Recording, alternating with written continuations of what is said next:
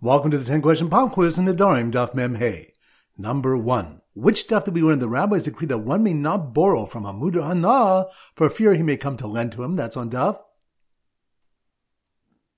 Mem Gimel. Good. Number 2. Which daf did we learn? Rabbi Shimon Levi says that in the right, so one can be mafkir with one person present, but 3 are required, so one can acquire it and 2 can testify. That's on daf Mem Hey. Good. Number 3. Which daf do you learn that one of the after effects of an illness is forgetting one's learning? That's on daf Memov. Good. Number 4. Which daf do we have machlokas based on brera, whether partners who vowed not to benefit from each other are forbidden to enter their jointly owned courtyard? That's on daf Memhe. Good. Number 5. Which daf do you learn that Rav explained that Rabbi Yossi does not permit being mafkir to provide goods for a mudar hana due to a gezer because of a gift to base choron? That's on daf Mem Gimel. Good. Number 6.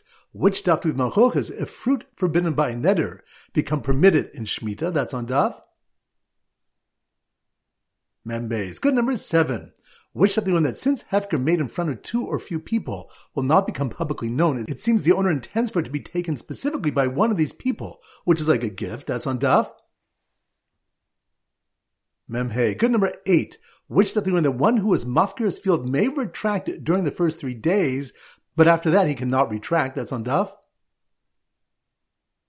Mem Dal. Good. Number 9. Which daf do we have is whether one can be mafkir food and place it on a fence to provide it to the one who is muder hana? That's on daf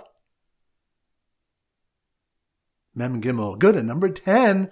Which daf do we learn the reward for doing the mitzvah of Bikur Cholim? That's on daf Mem. Excellent. All right, that concludes today's pop quiz. This is Rabbi Avram Golden Zichu wishing you a great day and great learning.